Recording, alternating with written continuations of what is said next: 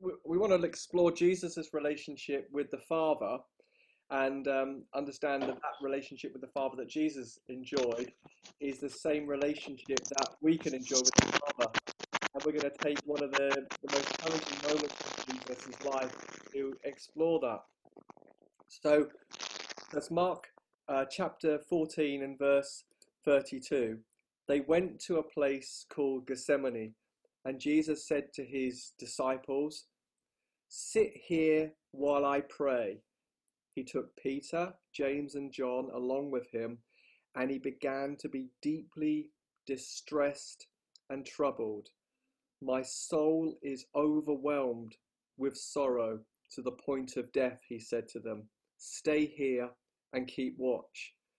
Going a little farther, he fell to the ground and prayed that if possible, the hour, this moment he's coming up to, the cross, might pass him by. And then he says, Abba.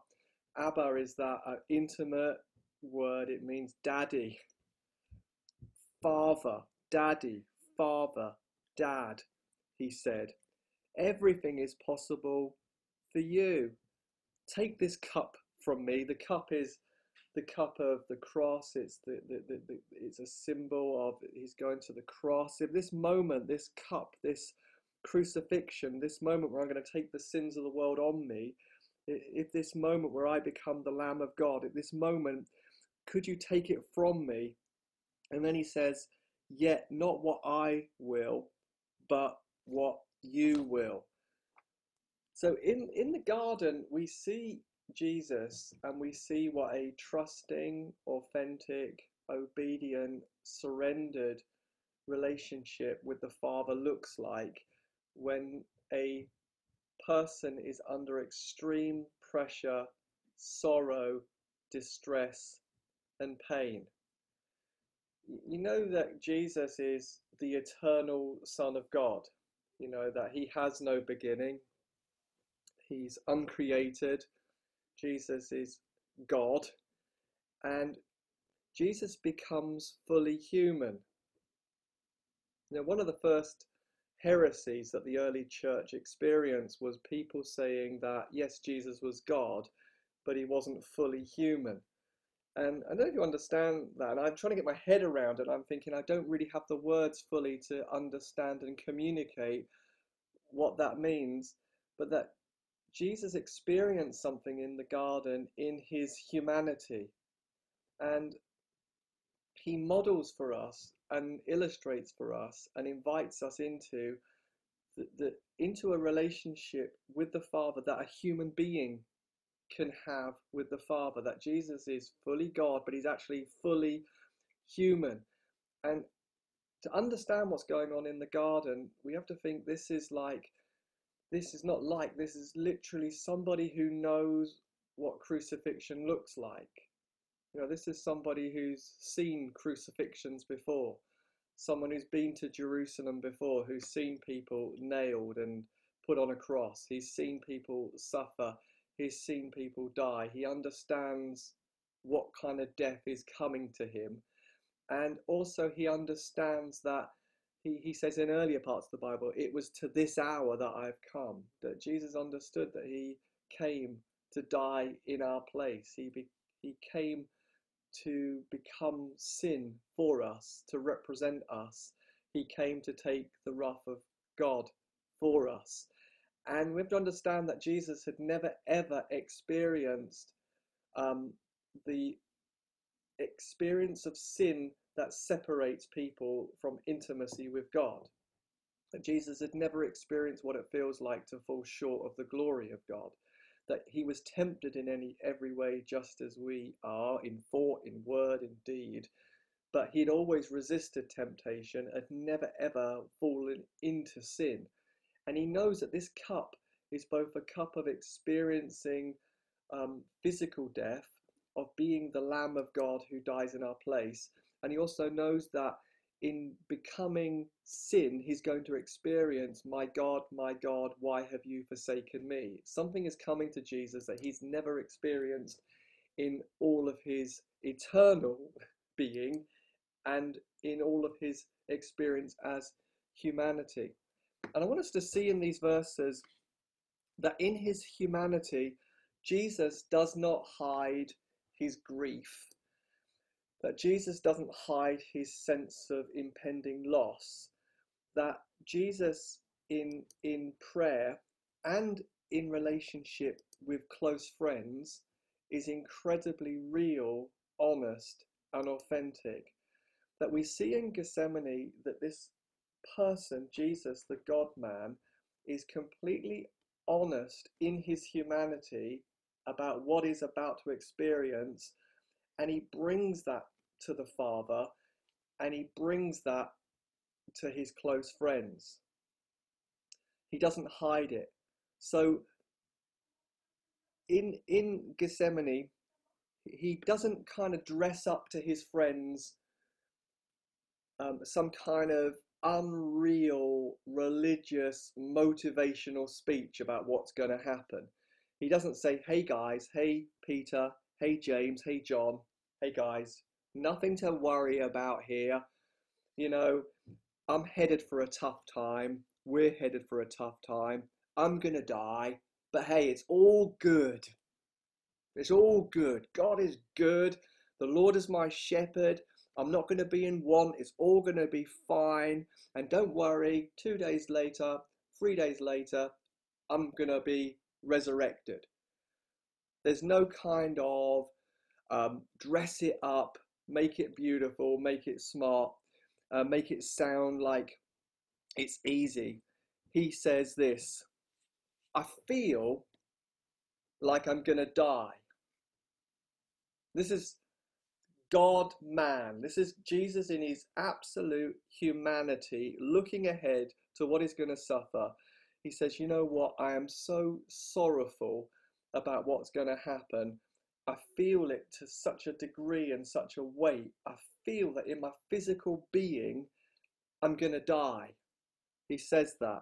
He says, my soul is overwhelmed with sorrow to the point of death. And we see Jesus again and again and again in his humanity when he's going to raise Lazarus from the dead. He doesn't say, hey, it's fine, Lazarus is going to come out, there's going to be a party. It just says Jesus wept.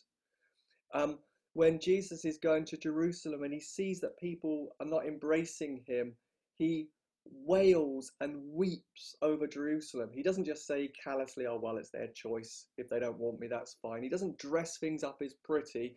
Jesus is very in touch with his grief and with his loss. On the cross, like I've said before, he doesn't say, on the cross, he doesn't say, the Lord is my shepherd, I shall not want, he leads me through the valley.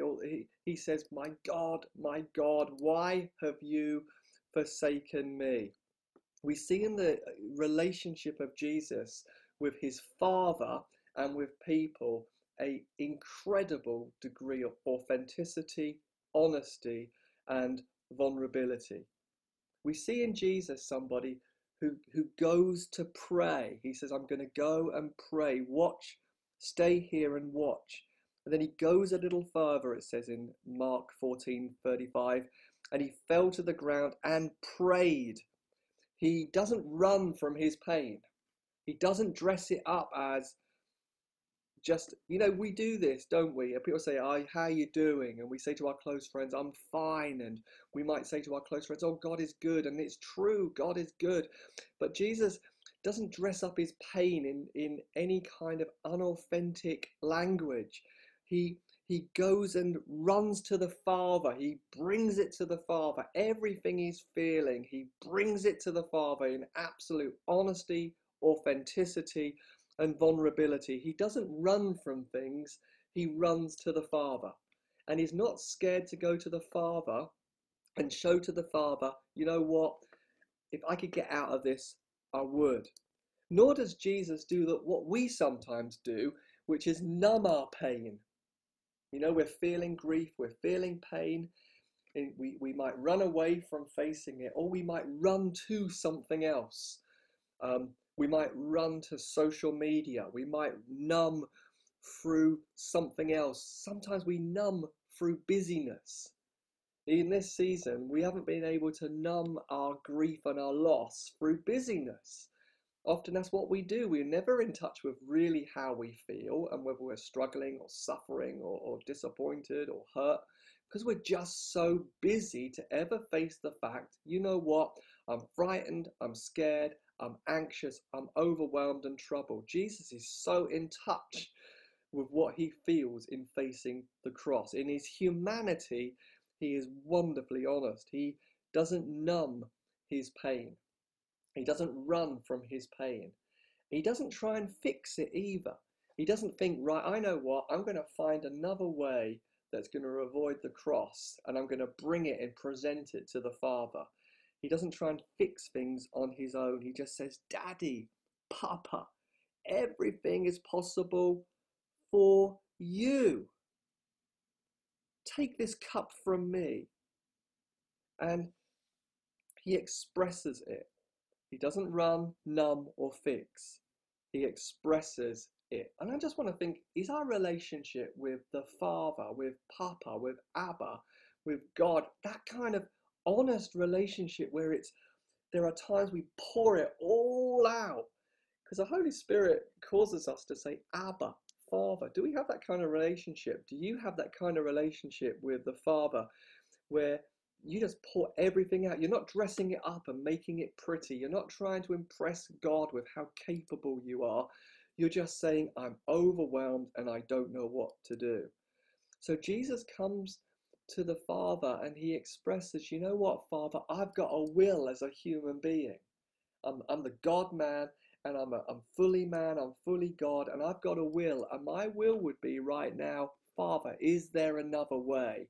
I don't want to face this. I don't want to go there. He's got these images in his head of he's seen people crucified. He's seen the horrid, awful brutality of the cross. He's seen the mockery, the humiliation, and the shame of the cross. He knows he's going to become the propitiation, the one who's going to take the sins of the world on him and feel it as a cloak and a weight all over him. He knows he's going somewhere where he's not going to be able to enjoy the Father's presence, where there's going to come this moment, my God, why have you forsaken me? And he says, Father, I've got a will. Is there another way? If it's possible for this moment to pass me by, everything's possible with you, let it pass me by. If anyone can find another way, Papa, Father, you can. If anybody's got another solution up their sleeve, you've got it. And that's the first point, that deep relationship with the Father requires us to be open, real, vulnerable, and authentic. It requires us to have no religiosity, no religiousness at all in our relationship with him. To sometimes have these moments when we're facing things, or we have to stick at things we don't want to stick at, or go into things we don't want to go into. To have this overwhelming, authentic relationship, like when God says, "Forgive as I have forgiven you." There has to come that moment where you pour it out and say, look what they did, I don't want to do it. Is there another way, Father? I don't want to have to forgive, or I don't want to have to stick at this. It's so hard, it's so difficult, and it's killing me. Deep relationship requires authenticity and honesty. But then it doesn't stop there, because if it stopped there, you and I are in trouble. There's no cross. That would mean there's no covenant, there's no forgiveness. Then Jesus says, yet not what I will, but what you will. This is a fully 100% human being. He's the God man. And in this moment, he's wrestling with anxiety and pain and fear and shame and the future. And then he comes to this place, but this is settled for me, not what I will, but what you will, Father. There's another step. Jesus doesn't just stop at expressing his grief and his pain. He goes another step where he says, you know what? I'm dying to what I want. I'm dying to what I would do in this situation. And I'm handing it all over to you. See, the birthright for the believer is freedom. It's the birthright for the Christian. It's the birthright for every single person on this planet is absolute, radical, beautiful freedom. But freedom is only possible through radical surrender. You can't be free while you've got a death grip on something else. Because if you want something else more than the will of God, that thing is your master, your slave driver, and your boss. It will tell you what to do. It will tell you what to give. It will set your priorities. It will tell you when you can say yes to the Father and when you have to say no. When you have anything else in the driving seat apart from God, we're in trouble. Because there'll come a point when we won't be able to say, your will be done, not mine. So Jesus models and demonstrates this radical authenticity and radical trusting obedience to God, even if radical trusting obedience leads to shame, pain, grief, hardship, difficulty, and suffering.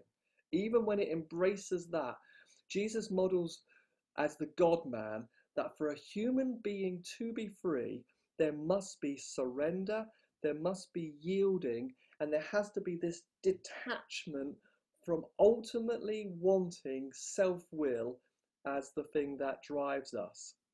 That Jesus demonstrates that to be really free and obedient and to finish the work that each of us have been called to do on earth requires us to let go and trust God. And let me say, that is a work that's going to take all of our lives. You know, I don't think for you and me, I don't think there's going to come a moment where we just have this death to self experience and we never ever have a will, or we're completely detached and we're completely surrendered. I think honestly, it's a day by day authentic living relationship with God, and lots of mini deaths to things as we go along. Whether it's the mini death to say, you know what, I'm going to choose to forgive and not be bitter. Or the mini death where I'm going to choose to trust you with my finances and be generous. Or the mini death where we say, I'm not going to run away, I'm going to run to God. The mini deaths. There is no freedom without a daily decision. Teach me how to detach from my own will in little things. There's a lady called Jodi Erickson who said that dying to self is a lonely place. That Jesus said that actually, unless a grain of wheat falls to the ground and dies, it remains alone. And so Jesus invites us into this deep relationship of authenticity, honesty, but a letting go of things. Jesus says, yet not what I will, but what you will, my Father. If this cannot pass unless I drink it, your will be done. He goes on a journey where we have to understand it. Some theologians have said, oh, he didn't really completely struggle and wrestle in the garden because he was God and fully God, and of course he was always going to say, I'm going to the cross. I honestly think we have to understand the garden it was an honest place where he is deeply tempted in all genuineness not to go to the cross. We have to understand the pain of Gethsemane was not just Jesus showing me, of course I'm going to the cross, I'm just going to model for you vulnerability. In that moment where he says, all things are possible for you, remove this cup from me, that's a genuine moment of a human being stricken and troubled and asking for another way. Because otherwise he's not fully man. And then he says, he comes through that darkness, that sorrow, and says, you know what, I'm strengthened. He has an encounter, there's an angelic encounter, other translations says. He was strengthened by angels. And he then says, I'm not going anywhere apart from the cross. It is settled. I think, dear friends, we have to have that kind of relationship where we pour it all out so that on the other side of pouring it all out, we can say, it is settled. I'm going to embrace the process of growing in maturity. I'm going to embrace this mini death, that I might come through the other side in obedience to you, Father.